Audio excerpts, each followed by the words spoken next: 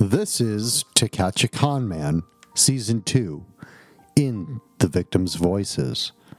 I will take you on another fascinating journey, but this time you will hear from other men and women that, like me, have fallen prey to the various cons, scams, and deceits by one of the most prolific and successful con artists to live and operate in the Midwest.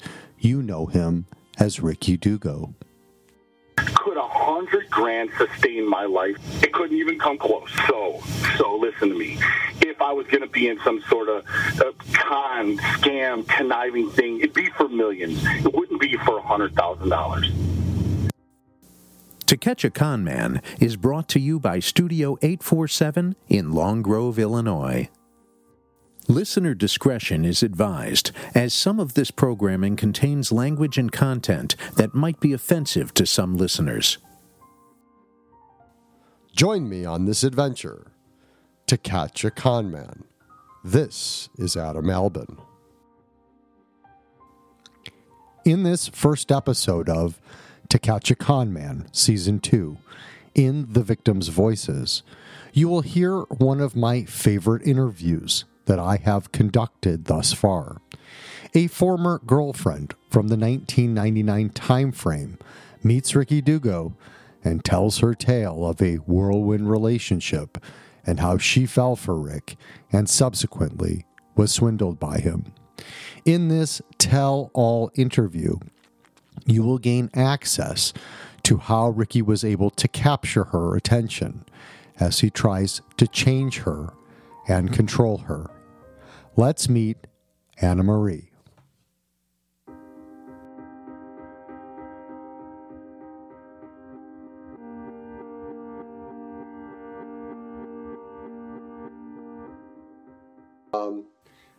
Tell me about where you were in the late 90s. Well, it was 1999, and it was Labor Day weekend in Las Vegas. I was there with a group of friends, and we went yearly. And we had rules. You know, you couldn't leave with a man that you met, and I don't know, we just all had these safety precautions that we like to follow, and I broke all of them when I met Rick Dugo, as you call him. I met him as Rick Schulte. Right. So, and we met him at the pool. I mean, I didn't even know he was from Chicago. Where were you staying? Oh, and I think we were staying at the Venetian, I believe. I honestly don't remember that. Okay. But he was with a friend, and he was funny, not my type, this big man that, you know, obviously worked out, and you called him a meathead back then. And, but he was funny. And to have that physique and be funny was, I think, the extraordinary part of him, because it wasn't like he was this tough guy. You know, he was goofy, more or less. So, and we had fun. But I think what was also something that brought us to him as a whole is he was Mr. Wine and Dine. You know, he paid for everything, and we were young. We were 24 years old. And we had fun. And it literally turned into a crazy nightmare after that trip. And if I just didn't call him back, I didn't know he was from Chicago. Obviously, getting to know him, I found out that's where he was from. I had a boyfriend. I was dating someone. And I got home from Vegas, and I called him. And we met, and it went from there. Okay. So he gave you his number, obviously, who was interested in you. He kind of courted you out on this trip. Yep. You had a boyfriend. So you get back to Chicago, what happens? We meet. He's still fun. He shows up in this Corvette. Again, I'm young. I work. I never had anyone that seemed to have money. So it seemed, he was new and shiny. And we went out to dinner, and it was like a big dating thing. I never really went to the city. He was from the city, supposedly. Mm-hmm. So that was it. It was fast. Everything was fast. Okay. So How old were you? 24. 24. It's 1999. Yes. You're back in Chicago. And at the time, you're living at home? I lived with my parents, yes. And my mom is a very strong, young mom who saw right through it in the very beginning. But I think when you're young and you think you know more, you're defiant. So I was like, no, this is real. And she was like, no, it's not. And it just I ended up lying a lot, I think, to myself and to the people close around me. And as time went on, and like I said, this went fast, he was isolating me from everyone because their influence would then get me to see the light. And he made sure that that wasn't going to happen. So how long were you dating him before things started to get serious? So I feel like things got serious the first month because in that month, I did things that I still can't believe I did. Money. Like I traded in my vehicle and got a Corvette, got a Rolex watch, took out a loan for $25,000, went on a trip to Florida. I was doing things that just you don't do, but I think back and I don't understand why, because if this man portrayed to have all of this money, why am I getting money and giving it to him? Why am I getting these things if he's capable of getting them for himself? So how did that come up? Like, how does it come up? I mean, does he just pitch you one day, hey, honey, let's go down to CD Peacock and buy you a Rolex? Yep, basically. Yeah, like it's fun. And he was good for it. Because he always had this wad of cash on him. He owned a car wash. That was his business to me. I saw it. So he took you by the car wash? Mm-hmm. It was in the city. I don't know where. Yeah. Just some seedy part of the city.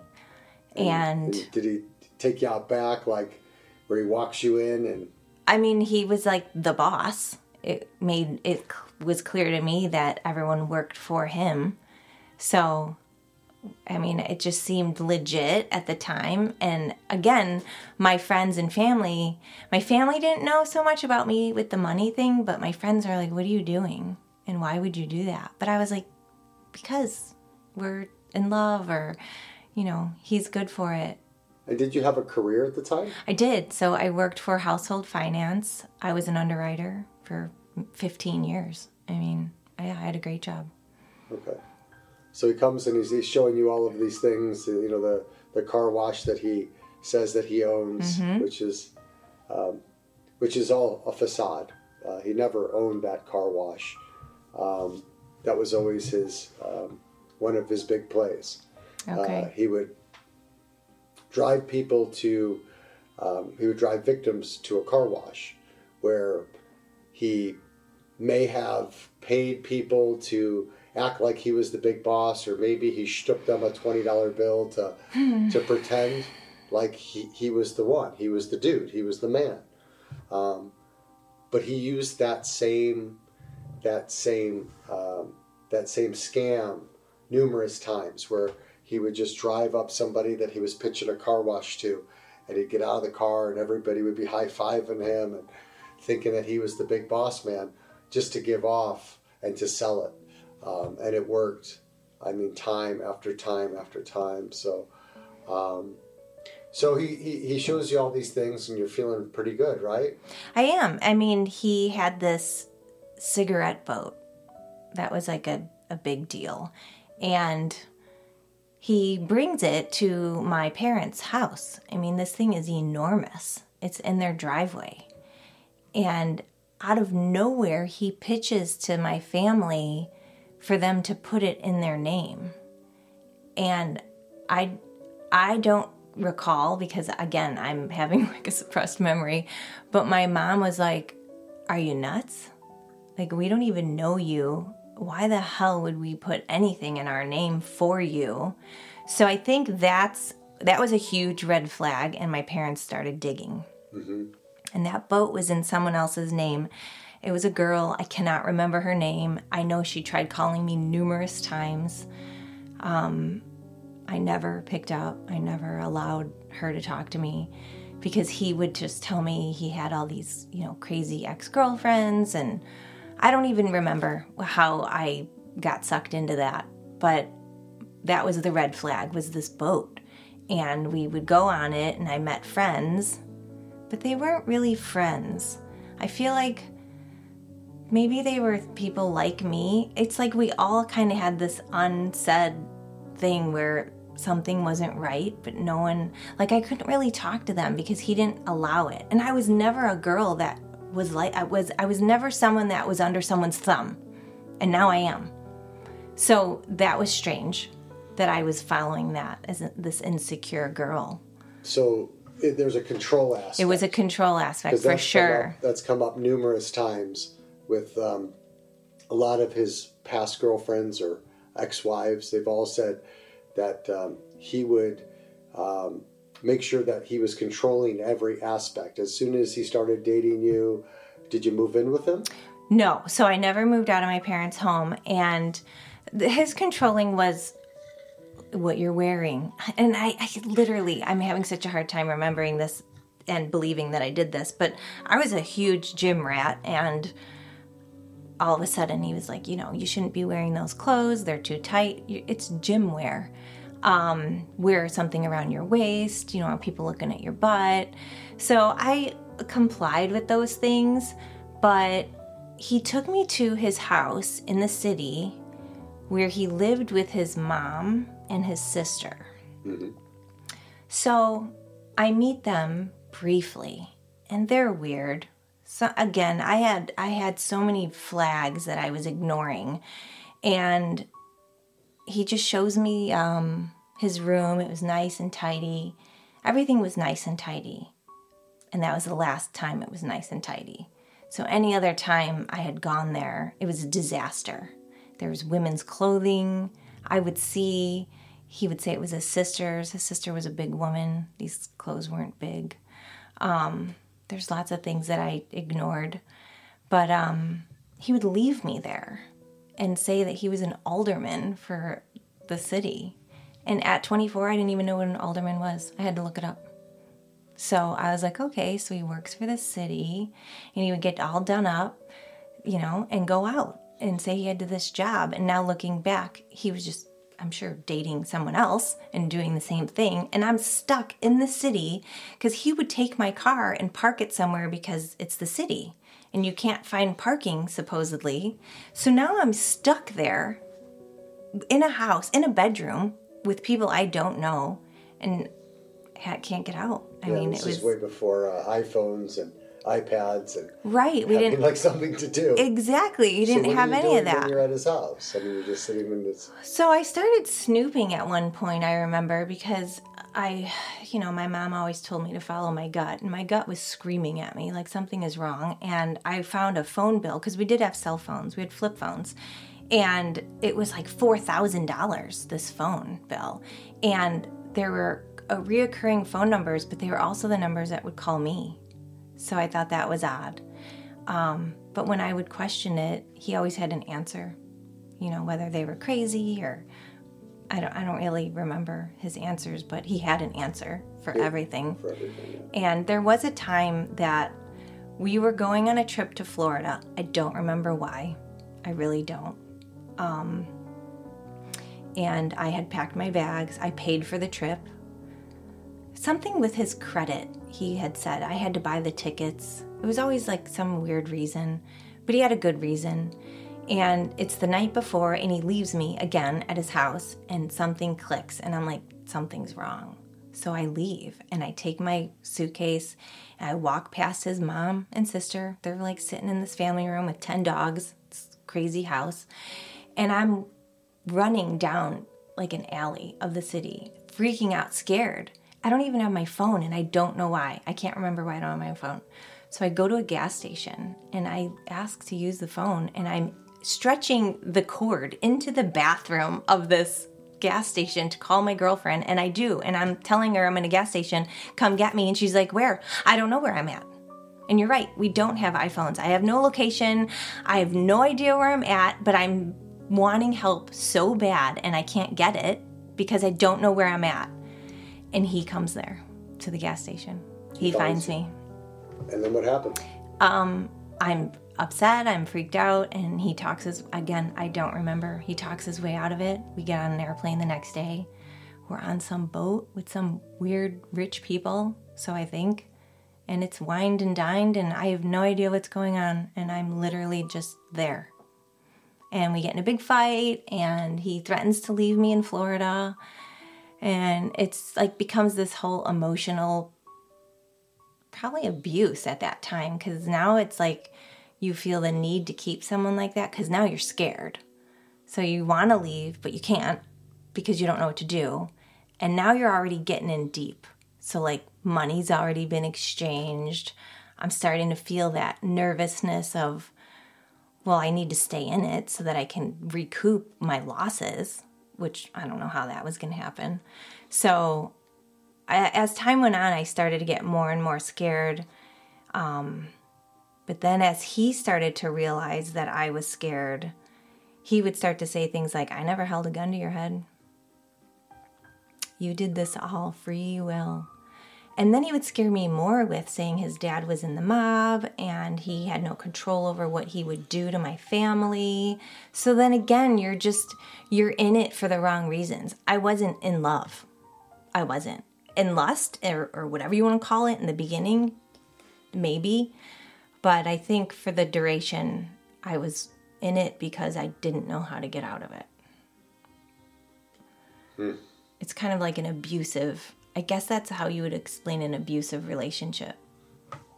Yeah, there's a lot of intimidation. That's one of the con man ways is he exerts control by intimidating you to make it seem like you can't get out, even though he didn't put a gun to your head. I'm sure he coerced you into making some of these decisions that you probably would have never made on your own, right? Right. Let's talk about what he took you for, and then we'll come back to your, this part of the story. So At what point, do you put this car into your name? So I believe everything was done within the first month. And I found out later, because my parents hired a lot of help, that he was doing that because my credit wouldn't show it in the first month. So if I'm running my credit over and over again to buy or get a loan, they're not seeing my debt to income at that time, right? So I took out a $25,000 personal loan, and I do remember literally handing him the envelope in the bank. Like, it didn't even leave the bank. And I don't know why I did that. The car, I had a white Eclipse, and I traded it in for a Corvette, which he already had a Corvette. So now we were going to have matching Corvettes, which was really strange. And strange, but you liked it, right? Strange, but I liked it, for sure. It was fun. It was exciting. I never put the boat in my name. And the Rolex, I don't remember if I got one, but he did. And then there was an exchange of a ring, but it wasn't like an engagement ring. It was just like a diamond band. But at one time, we were at the gym, and he said, I'll hold it for you. And then he said he lost it. And I remember at that time wondering if he just said that because it was going to go on to someone else. Because I was on to that. I was starting to put that together and feeling like something's not right. This could be happening. Especially because I was getting phone calls from other women. Let's talk about some of that too. So I mean, it sounds like you knew that he was up to some shenanigans. I did. I definitely did. And did you just turn a blind eye? Did it bother you? It bothered me, but I turned a blind eye. No, it didn't make me jealous. No? Well, I don't think I knew what to be jealous of because I never saw anyone. And I never gave anyone the time to talk to me. So I really didn't know. I just knew something was wrong. And the part where you said control, he was there every day at my job. No matter what, he would show up for lunch, something. So it was like he made you feel like, where else would he be? Right. You know? I mean, until I'm stuck at his home alone, then I'm like, what are you doing? But It's crazy. so back to your question of how much. At the end, my parents ended up getting my car back. They took that Corvette and they traded it back in, because this is happening in a month's time. So they took that car, they traded it in. There was like a $5,500 difference that my parents ended up paying to get me out of that. I got my car back. Jewelry, nothing. You never saw any of that again. I was out the $25,000, period. But then later, I don't know how this happened, but I think my parents scared him. I really do, because they called the FBI, so they say. I don't know. And there was a private investigator tailing me all the time and would then recite back to me where I was, what I did. So they did do that. They did find out where I was. So did you know that your parents had hired a private? So I did, and then I told him. Oh, yeah. And then all shit breaks loose.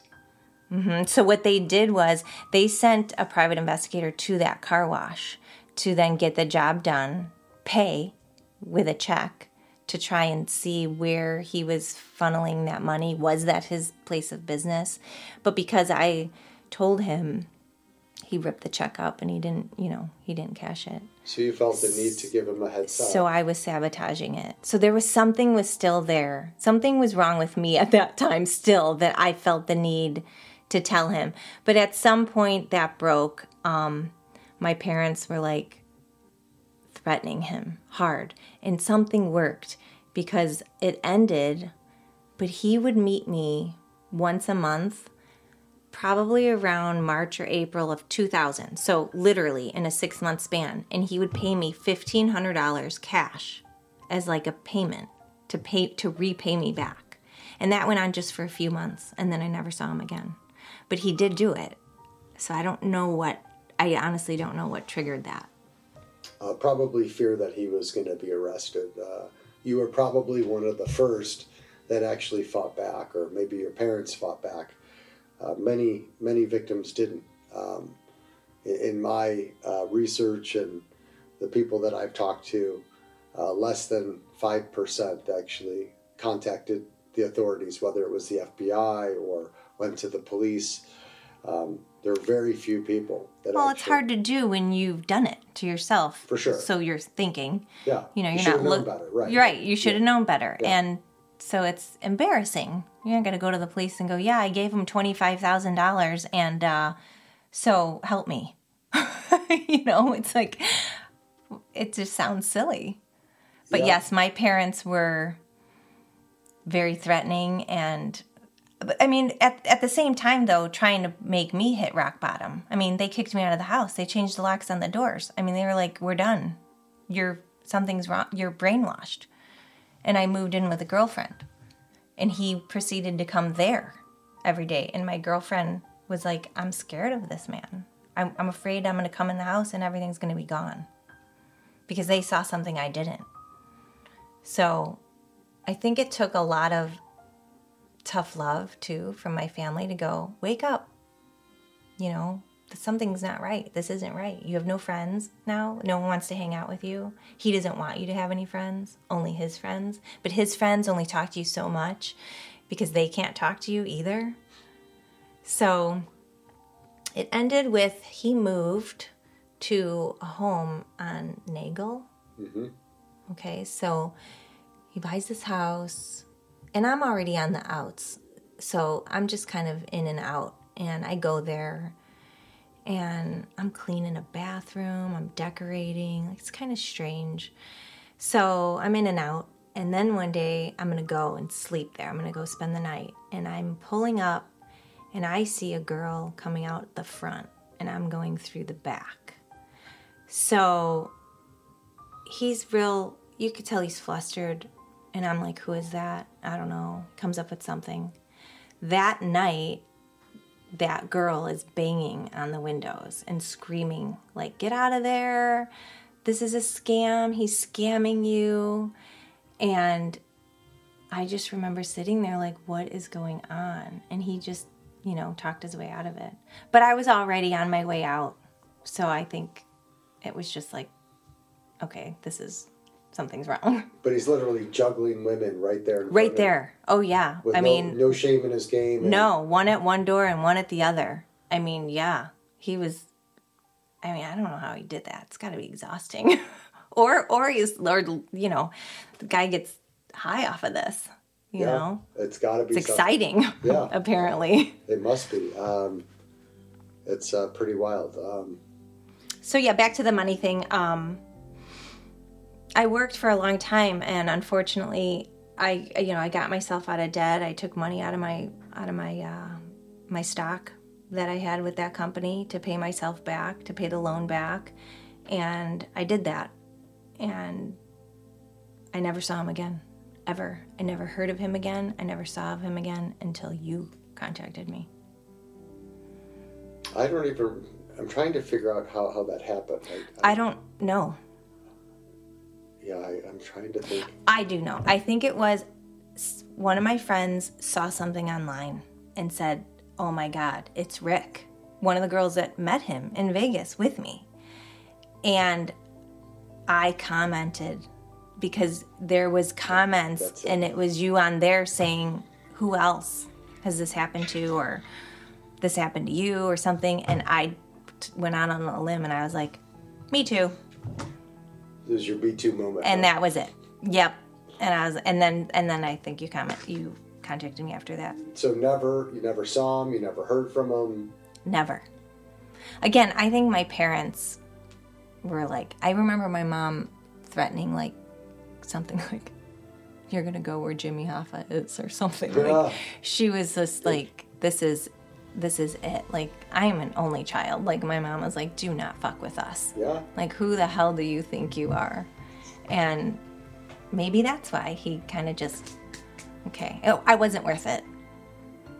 Yeah, I mean, mama bear mentality definitely kicks in.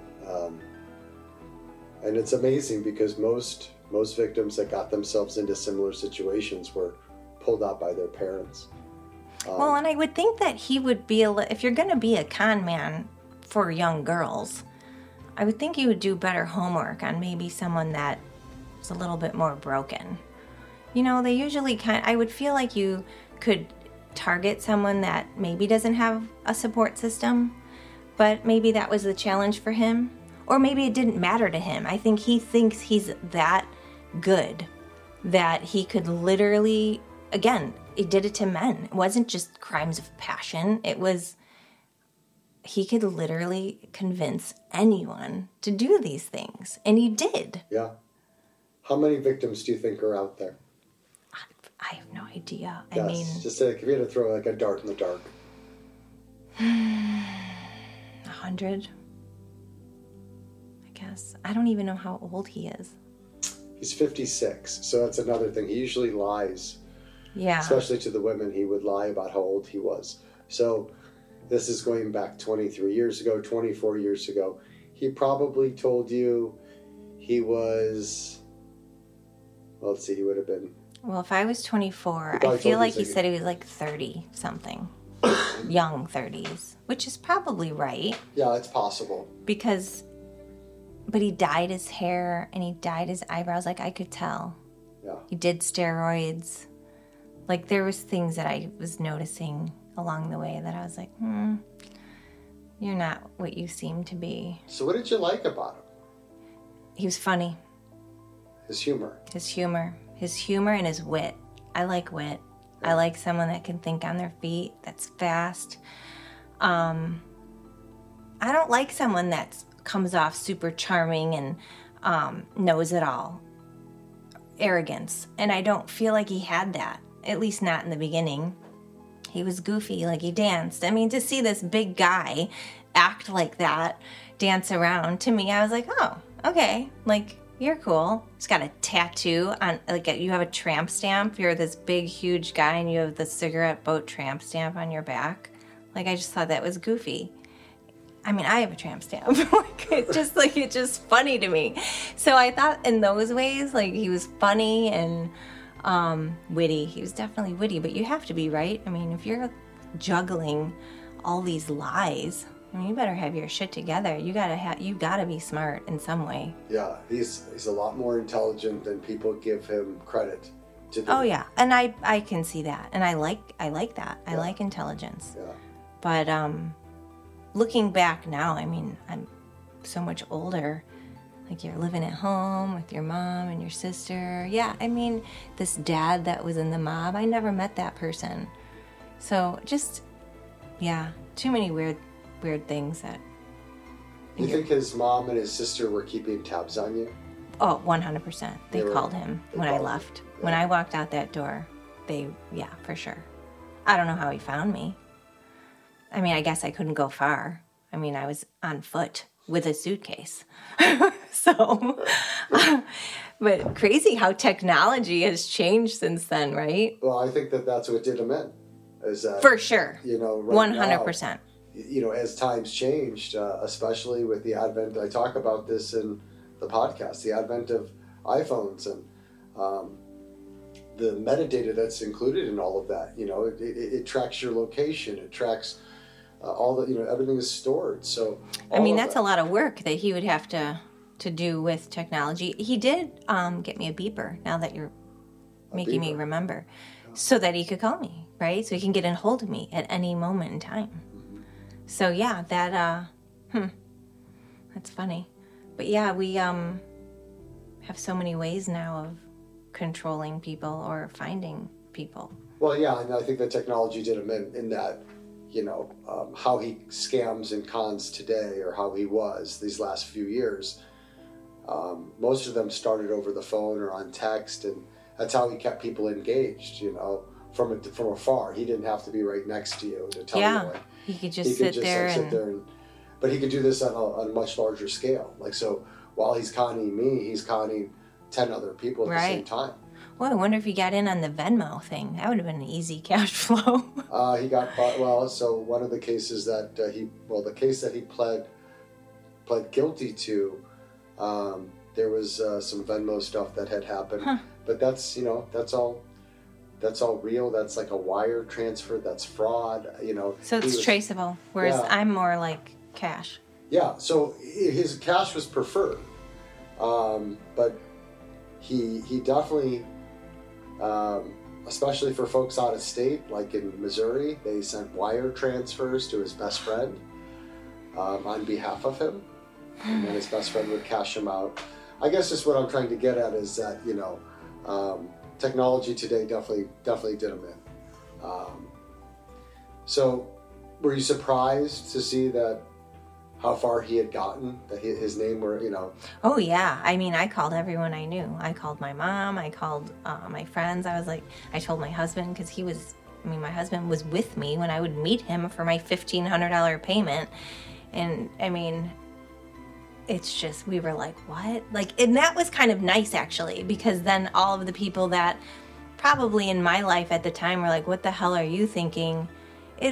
It let them know, this is real. It wasn't me just being some dumb girl that was taken by a guy. This guy's the real deal. Look at him. It wasn't just me. He did this to a lot of people. So I kind of liked that. I was like, see, this is real. This guy's legit. He's a legit con man.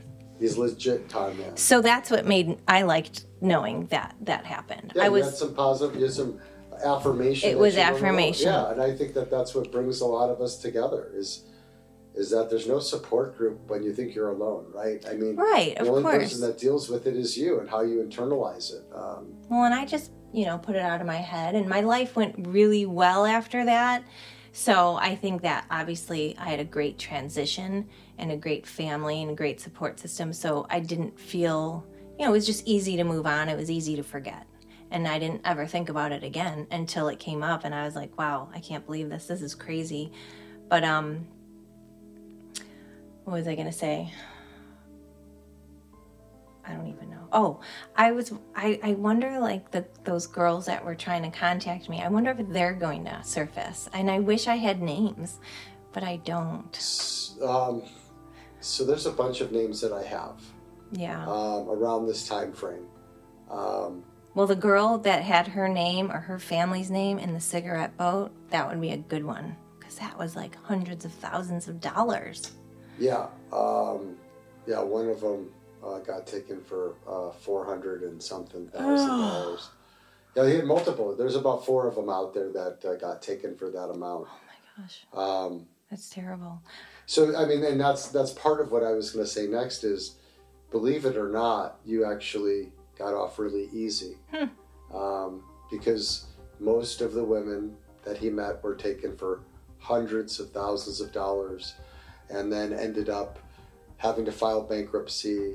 He wrecked most of their parents as well. Friends were taken in on, went in on deals.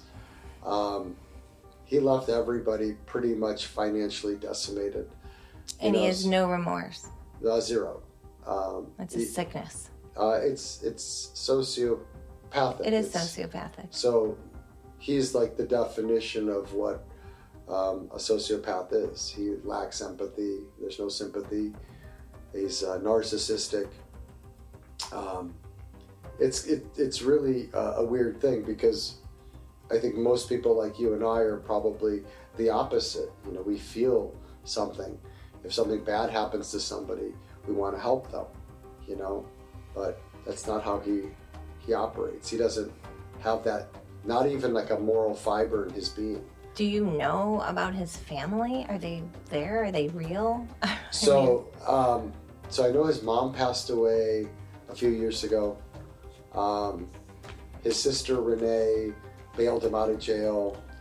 She accepted a Venmo back in 2021 and some checks that she cashed on behalf of another victim for Rick.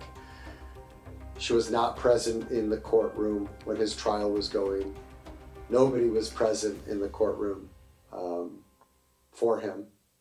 So that kind of speaks the volume of who he really is. And his wife wasn't there. His sister wasn't there. He had no friends. He had zero support because he's burned everybody along the way. No father? No, his father died a long time ago. And from what I've heard from a woman right after you that he ended up marrying, is that most of what he is today is all because he learned it from his father, Ulrich. I've reached out to his family. I've reached out to his wife. I've reached out to his sister to see if they had anything to lend, if they wanted to add any color or background. But they haven't responded. And I don't think that they will. And that's totally fine. I would like an opportunity to sit down with Rick face to face and ask him some of these questions. Like, what makes you do this? What makes you so bad? What makes you not feel? Is it...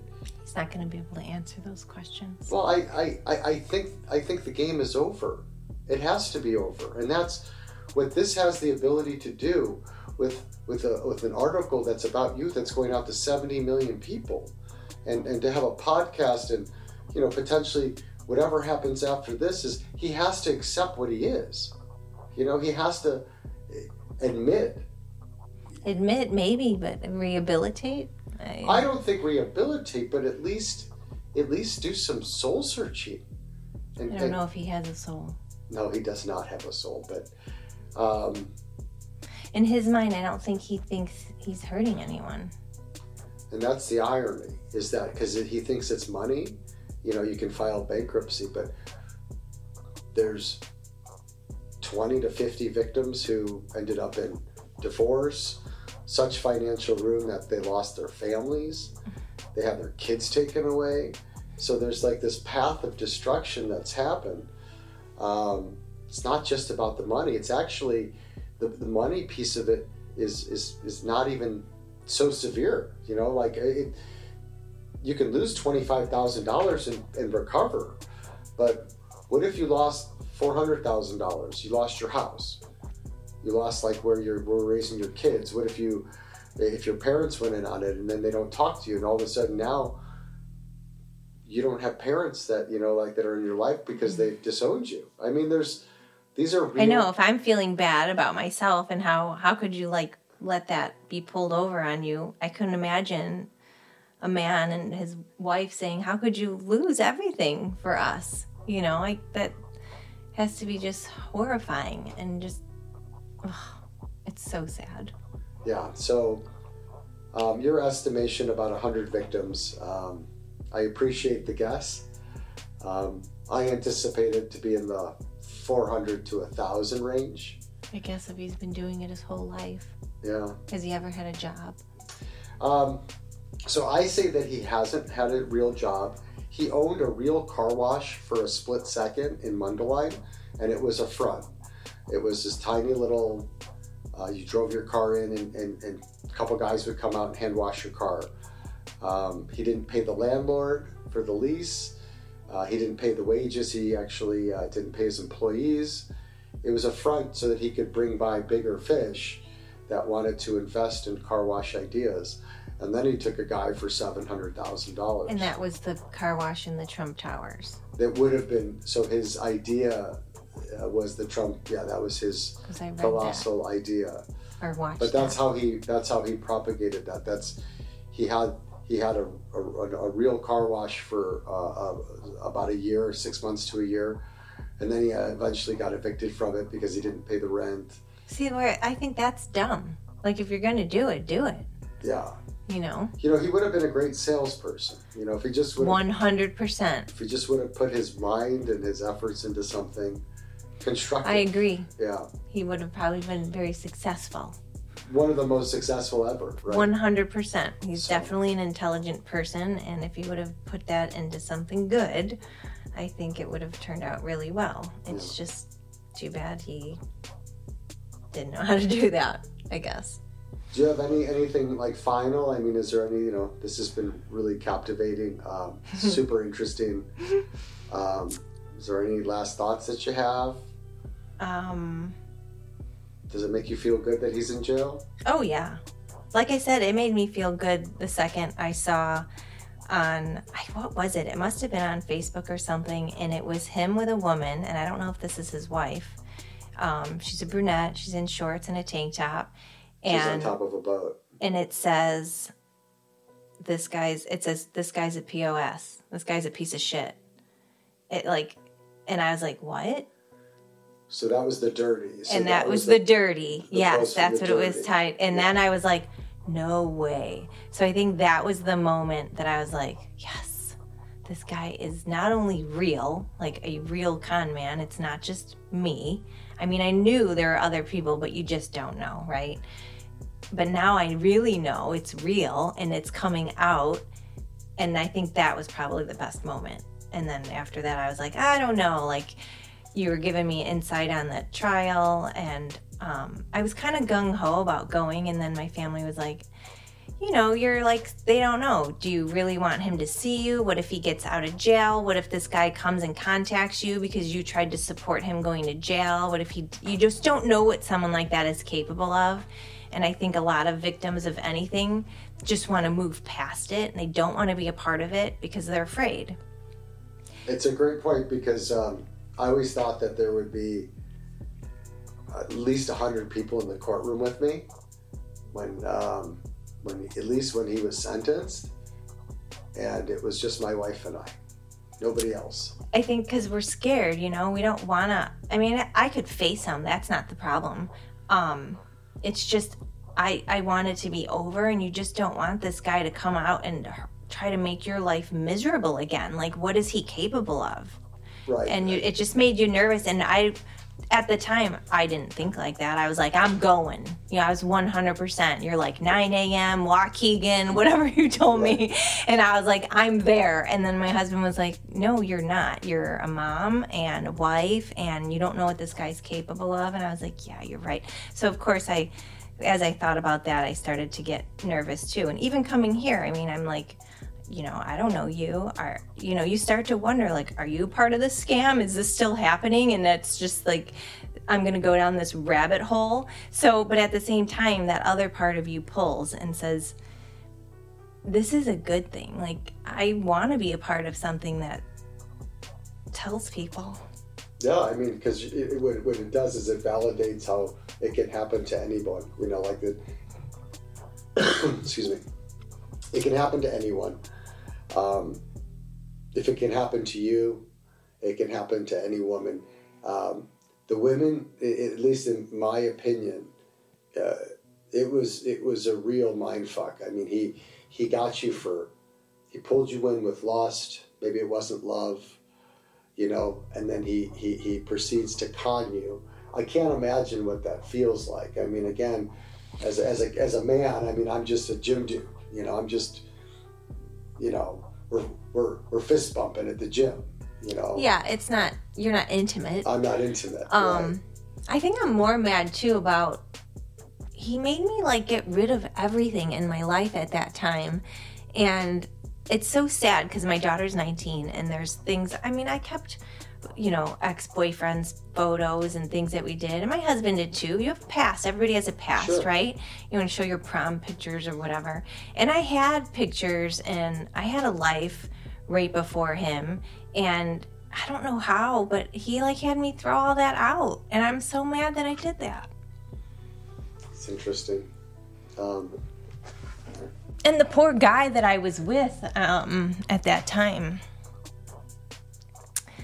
that was just really sad that I did that to him. And after I got married, I think my own closure was I met with him. I met with that guy I had been dating, and I apologized because it was a couple people that I went to and apologized to. It was almost like this AA thing I created for myself. And I went back and I was like, I'm so sorry that this guy pulled the wool over my eyes and I hurt you in the process of that.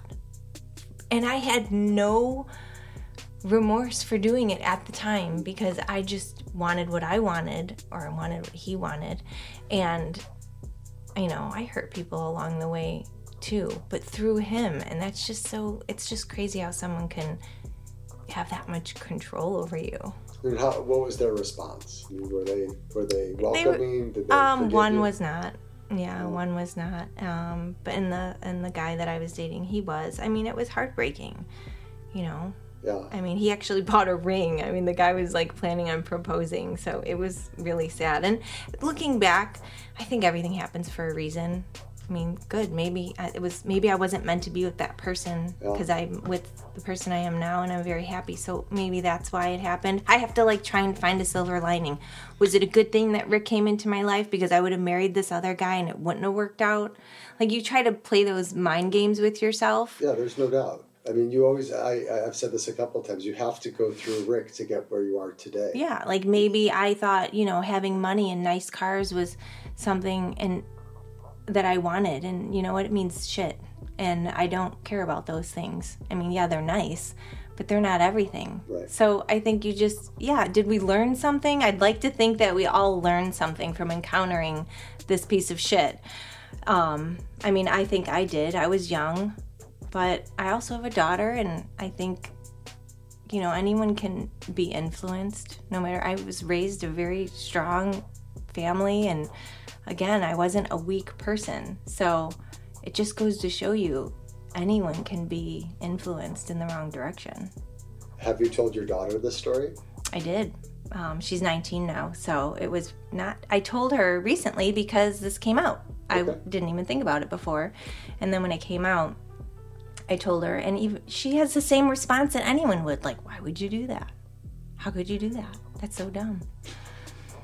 But She's 19, and she hasn't even had love or any of that yet. So I hope that story resonates, and, if she ever encounters something, again, go with your gut, and there's flags, and there's things that people do that aren't normal or right. Yeah. Especially in the beginning of a relationship. They don't ask you to pay for things. That's not normal. You don't take out loans and get cars and jewelry when you just met someone. You just don't. So, lesson be learned, I suppose. Yeah. It happened, and I guess I'm glad it happened. I'm glad I had the support system that I had, and that I wasn't in it very long. Maybe I could have been one of those people that moved in with him. Yes, he talked about marriage. He did think of all those things, we're going to have this big future together.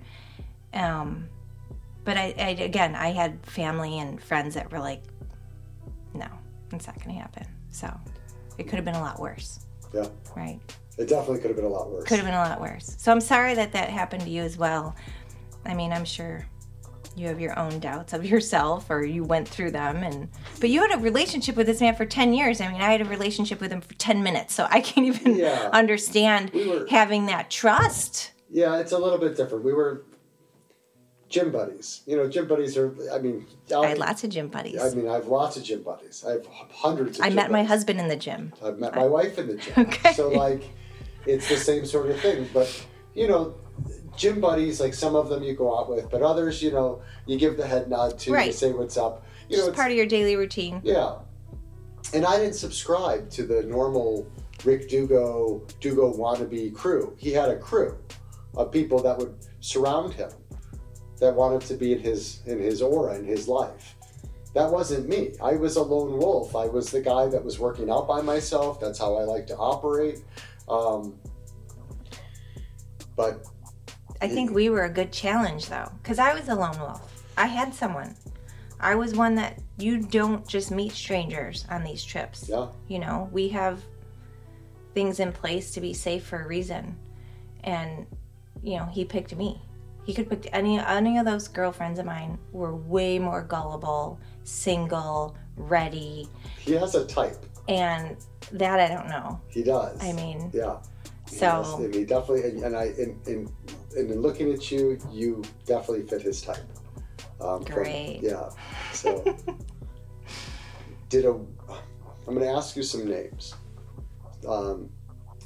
Did you ever hear of a name of David Andrew? No. Then you wouldn't have heard of him. Lana? No. Because you're 2012, right? Yeah, but these are people from 2002, 2003, 2004, and 5. I know one man on the boat. His name was Frank. I think his name was Frank. Frank. And he was the one. I loved him because I could sense he was just a nice guy. And he wasn't threatening. He wasn't hitting on me. But Rick made me feel like he would, or he did. So I couldn't talk to him. But I remember at one point looking at Frank and being like, don't you think this is weird? And he wouldn't answer me. Do you know his last name? Nope. Yeah. There's a couple that I don't know. I feel like he might have been gay. Okay. Which is why I was like, really? I can't talk to him? But I don't know. It was weird. And then there was a young guy on the boat. But I don't know his name. Young people liked him. Yeah. Because, right? I mean, he had this... So from the guy standpoint, the ones right after you in 2002 to 2006 and 7, he found these guys, these young kids that didn't have father figures. They didn't have brothers in their lives. They were looking for a male mentor. Oh, he's perfect. And he found that. He fit the role. He gave them that part of life that they wanted. Oh, yeah. And then they gave him anything he needed or wanted, right? Needed and wanted, because they looked at him as this was going to be the guy that was going to show me how to be a man and make money in the world and become That's successful. really sad. Yeah. Because they put all their trust into him. Yeah. And I'm sure they, and feelings. I'm sure some of those kids loved him. You're the best thing that's happened to me. Yeah, they did. One of them, he introduced him to 22 people that got taken. The other guy, him and his mom lost almost $1 million. So, yeah, it could have been worse. So, so can I ask, what did you give him? Cash? Yeah. So my scam, or his scam that he got me, was an electronic scam. He's been pulling this scam off since probably early 2000s. Yeah, when I saw that in the I don't know if that was the Facebook or whatever it was, I was surprised because I didn't know anything. Again, I didn't have that. It was just car wash with me. That's it. Just car wash, but the Rolex. So the whole reason that you bought a Rolex for him. Yeah. What did he do with the Rolex? Yeah, I was gone. I don't know. Okay, he pawned it. He took it down to a jeweler's row in the city to a guy named Howard Fromm. He did this rinse and repeat scam forever. He would have you take out a line of credit at CD Peacock for an $8,000 watch. Right. He would take it, take the watch, he'd wear it once or twice, he'd hightail it to the city, and he would pawn it for $4,000 or $5,000. So everything, all of the things that he was doing was to eventually get cash. So whether it was a Rolex or, his $25,000, with the loan that you gave him money for, that's just cash. He just cashed that out. And then he started to live his lifestyle to other people. He started showing... Right, use that money to make it look like to you that he's got it together. So that's what he was doing. So he was constantly recycling the scams, the cons. So your Rolex scam is one of the earliest.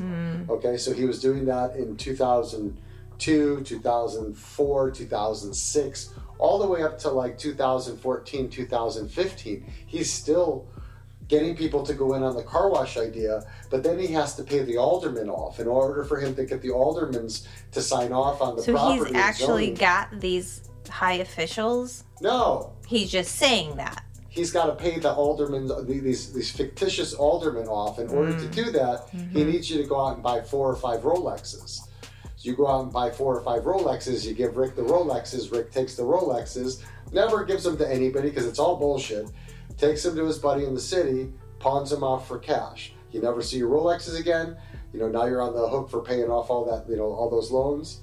And he's got $20,000, $30,000 in cash that helps him to recycle and keep on going. It's exhausting. Yeah, for him it has to be exhausting. Don't you think? Yeah, absolutely. How do you sleep at night? And how do you get it all in line? How do you keep it all straight? Like, who you got to call? Who you're going to meet? I wonder why didn't anybody kill him? Because that's what my parents said. Yeah, that's what everybody says. They're like, how is this guy still alive? Somebody has to be hurt so bad and lose so much that they lose themselves and just knock this guy off. Yeah. Well, I was waiting for that. I thought maybe that'll happen. He'll piss off the wrong person and they'll just kill him. So it's but that didn't happen. It's been tried. He's been shot at. But he starts, once he's burned every bridge in a certain area, like when he was doing this to you, it was the city. Then from there he moved I was surprised Addison. To see that. He started to go to the Addison area. And then from Addison, he came up to the suburbs and he started finding his old buddies from way back in the day. Well, when I saw that he was in, I think you said Vernon Hills, I was like, shit, that's close. That's close. I started to get nervous. Yeah. But that's, eventually he screws over so many people that he has to go somewhere else. So when he does get out of prison, do I think that Rick Dugo is... Rick Schulte, as you know him, Ricky Dugo, as I know him. Do I think he's violent? No, I don't think he's violent. Sociopaths traditionally don't cross over the line. As soon as they cross over to the violent line, all of a sudden, all eyes are on them. If they batter somebody, then they have potential felony convictions for being violent. Violent crimes are way worse in terms of the law than white-collar crimes. And white-collar crimes are theft, all of these frauds, everything that he's been able to get away with is all part of this part, this part of the law, which is, it's like siloed, and it's weird because nobody wants to go after it.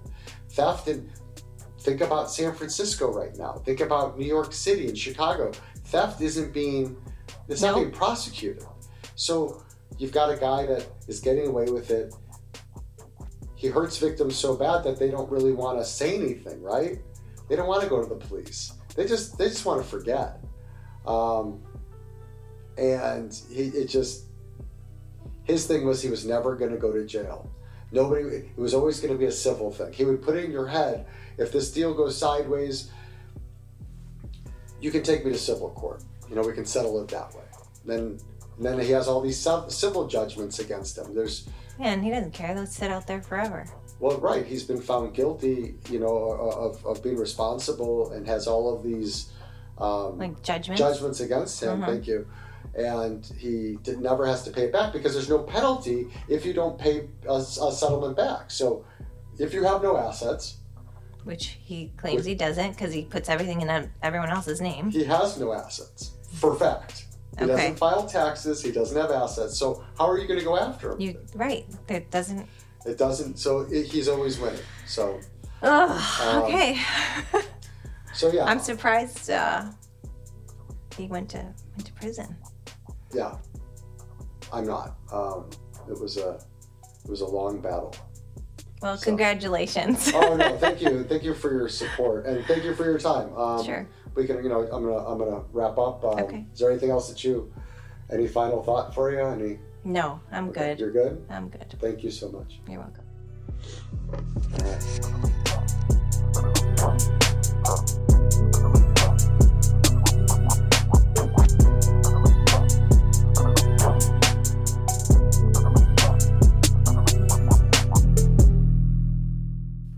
Thank you so much for listening to the first episode, an interview of To Catch a Conman, Season 2, in the victims' voices. We just heard an in-depth interview and the story of Anna Marie, one of Ricky Dugo's former girlfriends that was conned and swindled back in 1999. On this next episode of To Catch a Conman, we will talk to a victim that was searching for a mentor and someone that could show him the ropes on how to start a new business venture. Stay tuned for a 2-part interview with another massive Ricky Dugo scam victim.